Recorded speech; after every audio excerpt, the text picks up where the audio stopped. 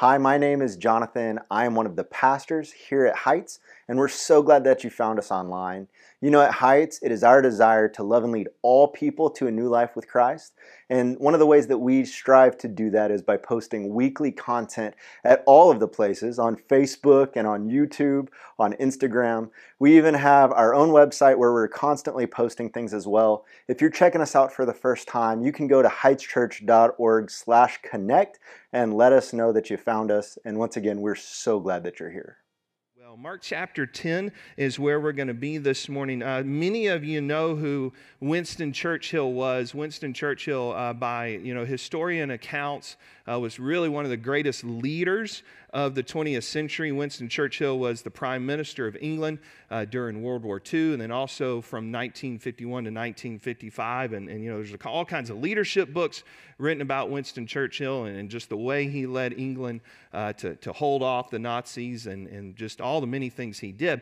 But he was known, though, as being a man that was very, very hard to work for. He was known as being rude, really just kind of belittling people at times, and just somebody that was just hard to be around. And there was one day, one of the young ladies that worked for him as a secretary, he kind of, said some rude things to her because she messed up something, and she finally had enough of it. And she said, "Listen, Mr. Churchill, that was rude what you said, and you shouldn't have said it. You were very rude to me." And Churchill looked at her and he said, "Yes, I was, but you have to understand, I am a great man." And if you think about the way the world defines greatness, it's a different definition than the one Jesus would give us. So Jesus is going to define, here's what makes you great, and the world's going to say, here's what makes you great. Now, what you have to do is decide which definition are you going to go with. What are you going to line yourself up to? You're going to line yourself up to Jesus, or are you going to line yourself up to the world? And so in Mark chapter 10, what's just kind of been happening in Mark's gospel, in Mark chapter 8, chapter 9, chapter 10, Jesus has been giving us really definitions of what it means to follow him. So he says, hey, you want to be one of my disciples? You want to be a Christian? You want to follow me? Here's what it looks like. And he's just been laying that out for us. This morning he's going to show you this principle, that Christians serve others. Followers of Jesus serve others. That's the definition of greatness. It's not being served, but it's serving. And so as followers of Jesus serve others. And so today you might say, okay, hey, I want to be a follower of Christ. I want to be a disciple. I want to be a Christian. I want to do that. Well, you've got to first do a couple of things.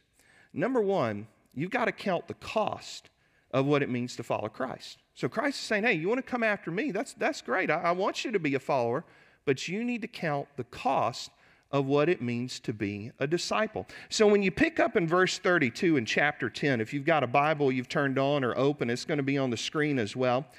It says they're on the road. So the disciples are on the road. They're going up to Jerusalem. It's about to be the Passover time in which they're coming to celebrate in Jerusalem. And Jesus is walking ahead of them. Verse 32 says they were amazed and they were afraid. And the 12, he began talking to them again. I want you to notice what he says in verses 33 and 34. He says, we're going up to Jerusalem.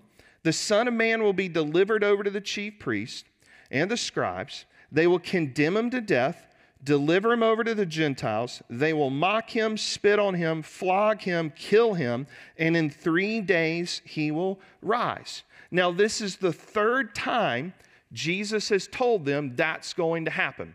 Mark chapter 8, Mark chapter 9, Mark chapter 10, he says, here's the plan. But you notice in verse 32 that it says two things about them. They were afraid and they were amazed. I think number one, they're amazed at the will of Jesus. They're amazed at his resolution. They're amazed that there's nothing that's going to bend him away from this mission. They're amazed that his eyes are set toward Jerusalem, knowing what's going to happen, and nothing's taking him off course. But secondly, they're afraid. What do they got to be afraid of? I mean, they're with Jesus, right? I mean, there shouldn't be anything that they're scared of. Well, I think they're afraid of a couple of things. First, they're afraid of what he's saying. I mean, they're thinking this guy's our political hope. He's our political Messiah. He's going to get the Romans out, but here he is talking about dying. They're also afraid of this. The Pharisees at this point are starting to circulate a plan that they want Jesus dead. They've been talking and rumors are going. They've been posting on Facebook, making TikTok videos, tweeting things out, saying, look, we want this guy gone. It even has gotten to the point, John chapter 12 will tell you, that they even wanted to kill Lazarus off, because when Jesus brought Lazarus back from the dead, people are coming to Christ and getting saved because of Lazarus' testimony. So they know those rumors are circulating.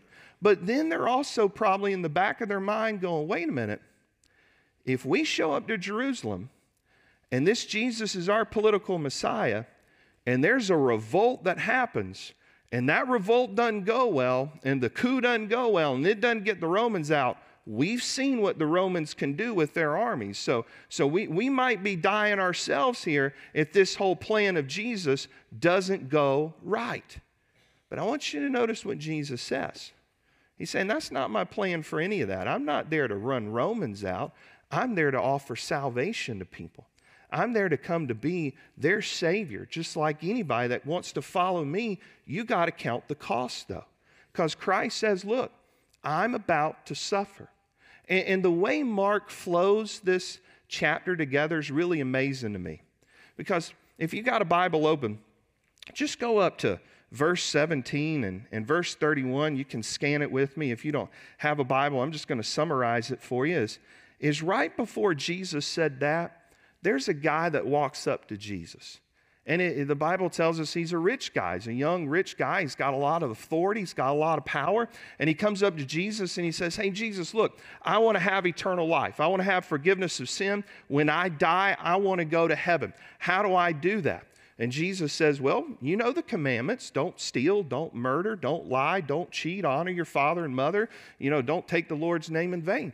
And the guy goes, hey, look, I got it. All right, I've been doing that all since my childhood. All right, if that's the thing, I'm going to earn my way in. And Jesus says, there's one thing you lack. You need to go and sell everything you have and give it to the poor. Now, let's just stop right there and understand this.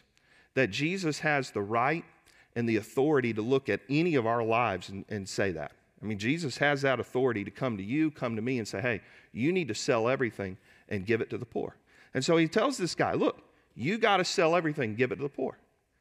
And Jesus went that direction with him because he knew, just like the Bible said, the man counted the cost. And he said, no, I don't want to do that. And so I'm not going to follow you. The Bible said that because he had many possessions, he loved those possessions more than he loved Jesus. He walked away from them.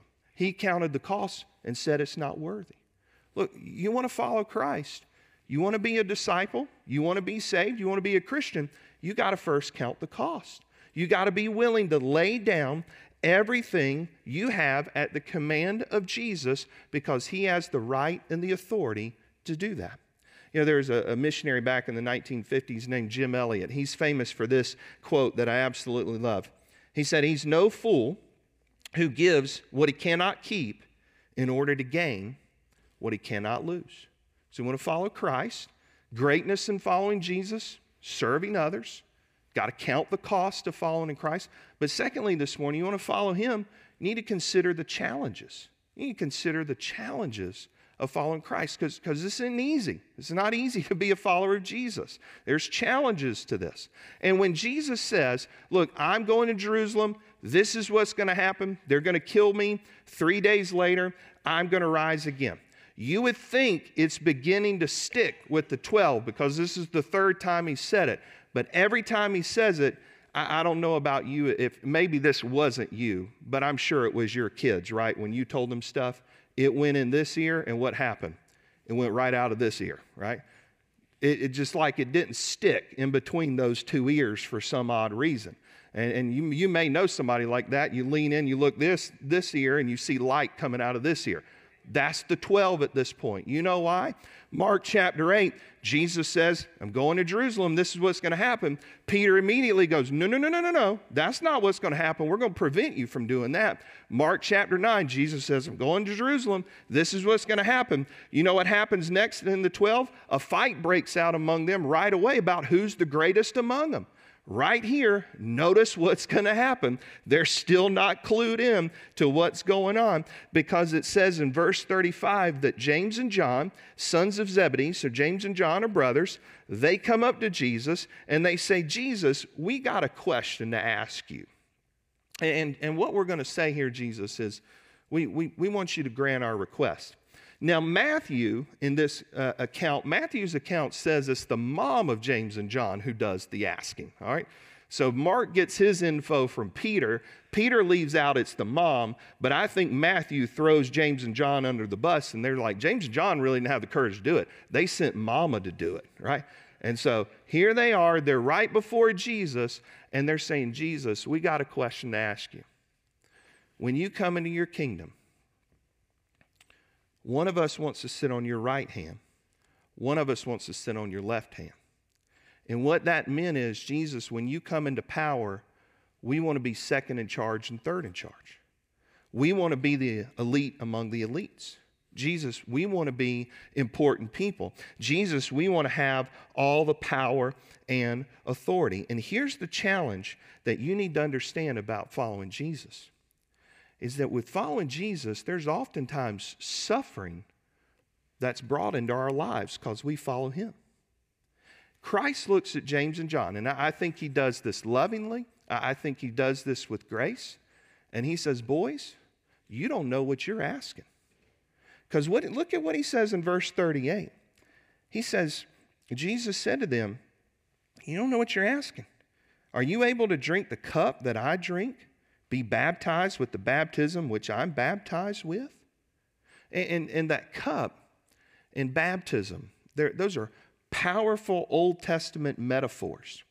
And those parallel each other. See, in the Old Testament, the cup is saying when the cup is poured out, it's the cup of God's wrath is poured out. So the cup would store up God's wrath. So if the cup of God's wrath poured out, then God's wrath being poured out on somebody. So Jesus is saying, look, I'm about to drink the cup of God's wrath.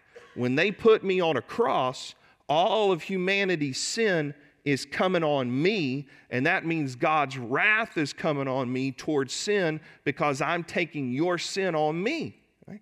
Then he says, and then I'm going to be baptized. Be baptized means to be immersed. So he's giving you the parallel or the imagery of saying, I'm going to be put under. I'm immersed in God's wrath.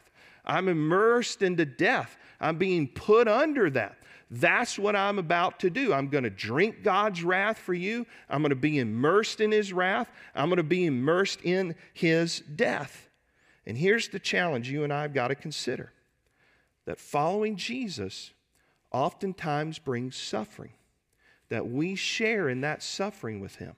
Listen to what Paul says in Romans 8, verses 16 through 17. The Apostle Paul says, the Spirit himself bears witness with our spirit that we are children of God, and if children, then heirs of God and fellow heirs with Christ, provided we suffer with him in order that we may also be glorified with him. So notice what they're doing, because we do it just the same as they do. They want the glory without the cross. They want all the benefits without following Jesus. They want new life without first dying to themselves. They want the power of the resurrection without death.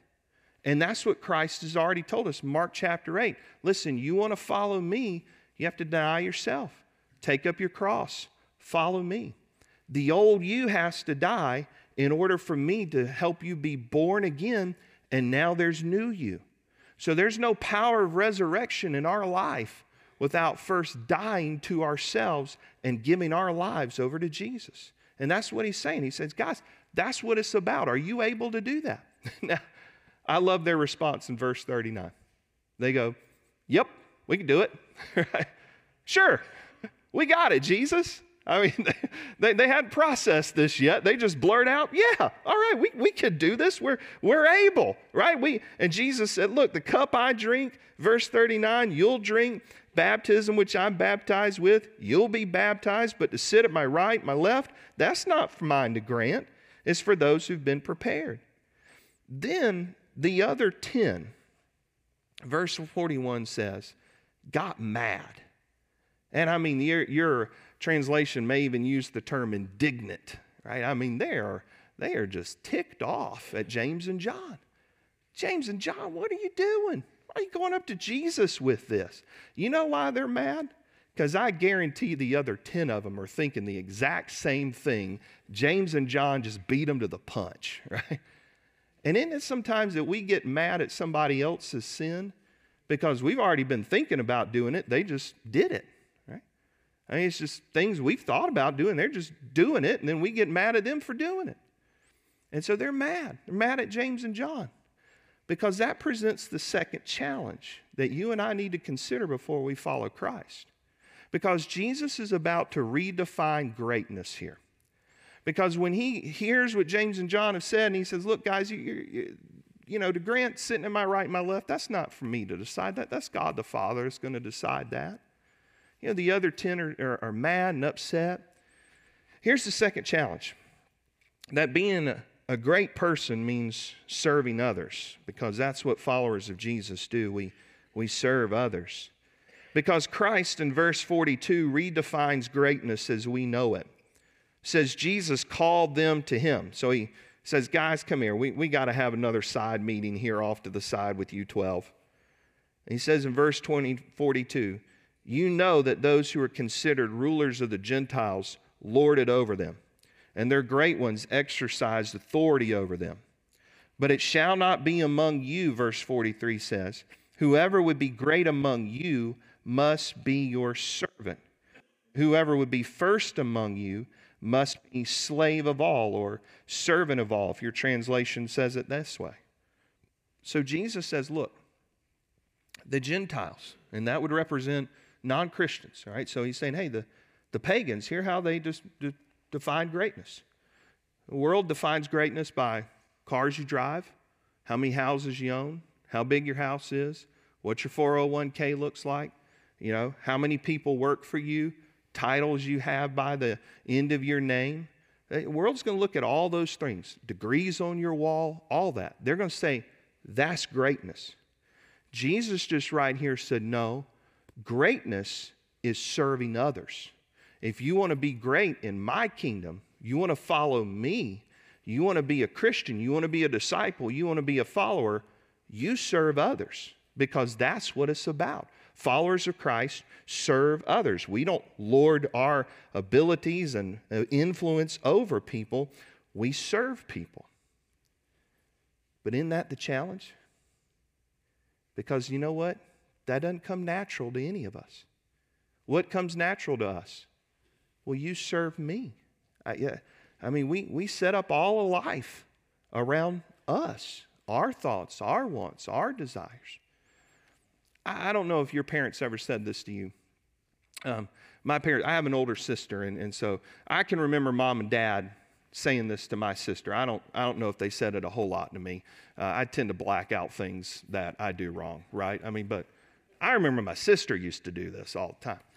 And I can remember my dad, say this to my older sister, she's about 4 years older than me, and you guys know me enough by now. You know I can be a little snarky at times, and I can cut a joke in situations that probably is inappropriate for a joke to be said. But, you know, my dad's getting mad at my sister, and he would look at her, and he would say, do you think the whole world, what, revolves around you? And there I am standing in the corner, and every once in a while I'd go, yeah, Dad, she does. She does. She exactly does right now. You know? And then guess who got in trouble for that one? But, I just wanted to point out I was on Dad's side. And yes, right there, she thought the whole world revolved around her. And that's what we do. That's who we are. That's the nature of sin that we have within us, that we think everybody ought to serve us. That's the challenge. This doesn't come natural. Jesus says, though, something has to happen in order for you to have a transformed way of thinking, in order for you to have a transformed way of life, in order for you to be a servant. There was a movie a long time ago, came out in 2002, so I'm going to ruin it for you, all right? And if you haven't seen it, by this point, you're not going to see it, all right? And now if you go watch it, you're going to know what it's about. But there is a movie in 2002 by Jackie Chan. It was called The Tuxedo. Now, I'm not going to ask you for how many people have seen that, because probably none of you really have seen it anyway. But in this movie, Jackie Chan is a taxi cab driver. And, he's just ordinary taxi cab driver. He's doing his route one day. This secret agent gets in his cab, his secret agent named Clark Devlin. And Clark Devlin has this tuxedo coat with him. And Clark gets into the cab, and there's some bad guys after Clark because they want the tuxedo coat. Now you're thinking, man, it's a tuxedo coat. Just run down to Brooks Brothers and get another one, right? No. This tuxedo coat had some powers to it. And so the bad guys catch up to the cab.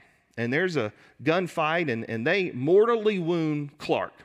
And right before Clark dies, he gives the tuxedo over to Jackie Chan. And he says this. He said, when you put on this coat, you'll share in my glory.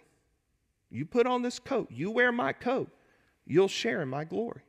And Jackie Chan found out when he put on Clark's coat, he was able to walk on walls, he was able to do big backflips, and he was over to overtake the bad guys, not because of his power, but because he wore the coat of another. Now stay with me on this.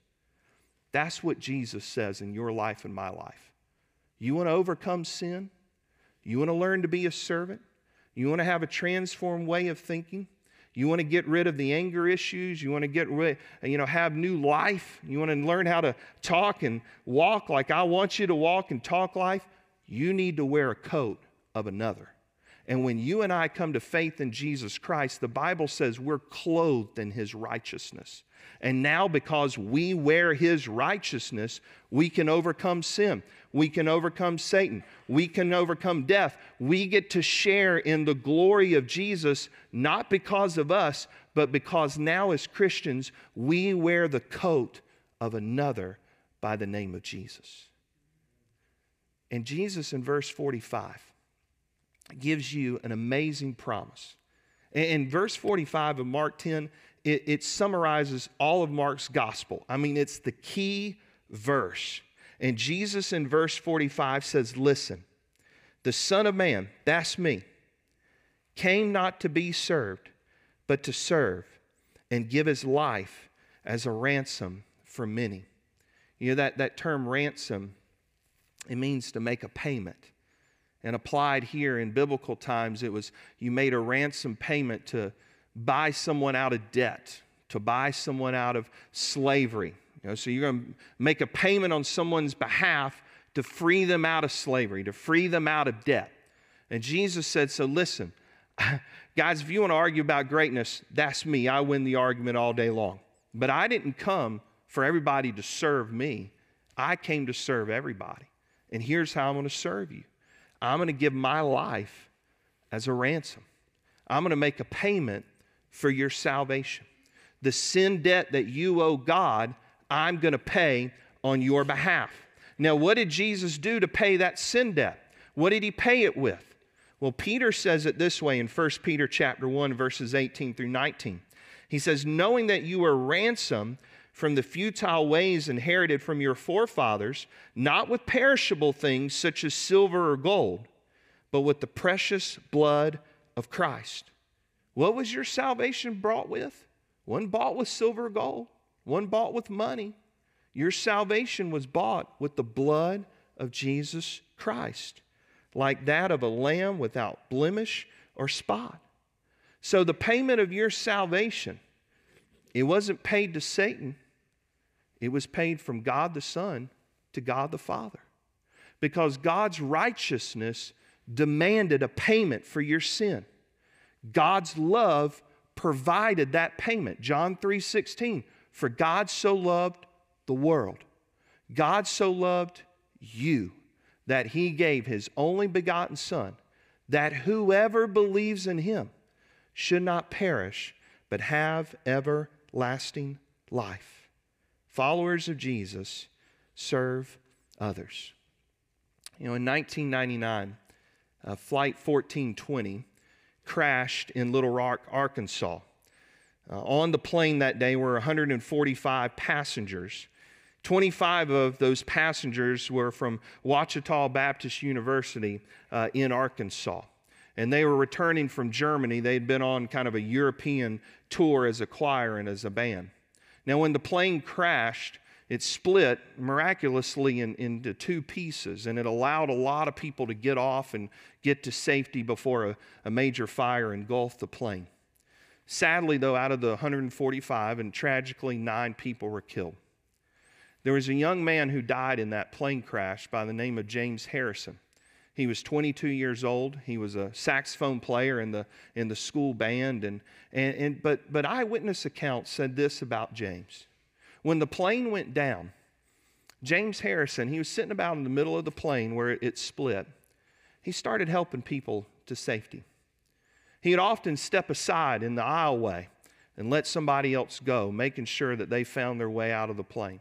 One of the eyewitness accounts said he even went and unbuckled a person's seatbelt who was badly injured and helped lift him up to hand him off to somebody else who handed that person off to get him off the plane. Well, when the fire engulfed the plane and the search party in the ground started and people started finding out who was here and who was missing, a lot of the friends just expected James to get off the plane. But sadly, the smoke and fire overcame James. In an article later written about the events, one of James's friends said this: he was always known for helping others.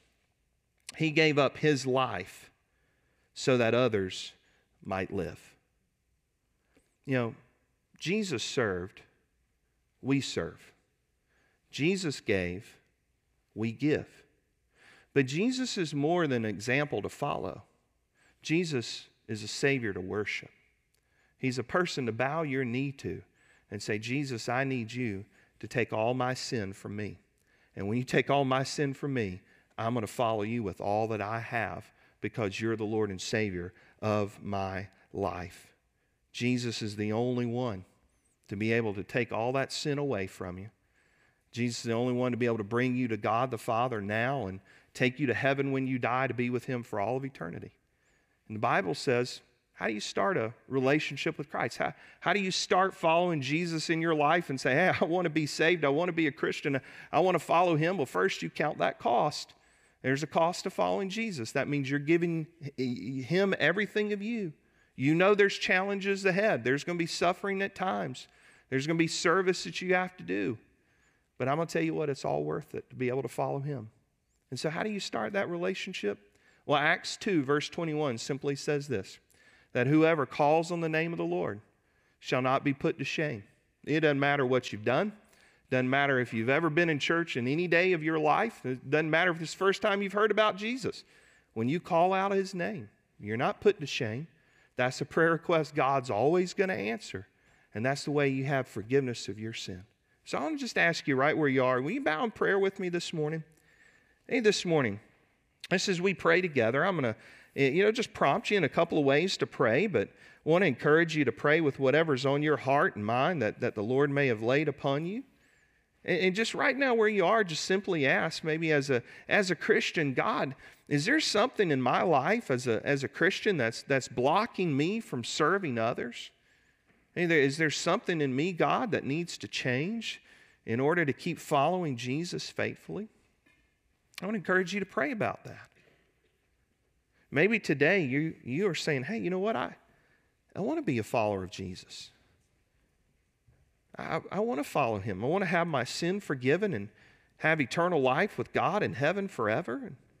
And yeah, I know that times aren't always going to be easy, but I know there's going to be a Jesus that's going to always be there with me. Maybe today, if you're ready to make that decision, you can simply make that right where you are. If you're at home worshiping with us online, you're right here in this worship center, Bible says call out to the Lord. Calling out the Lord means prayer.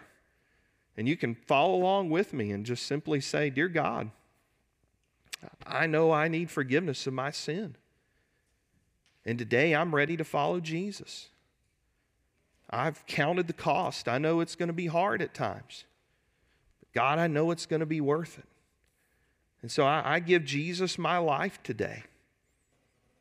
I believe He's the Lord and Savior of my life. Father, I want to thank you today for the way you work in our lives.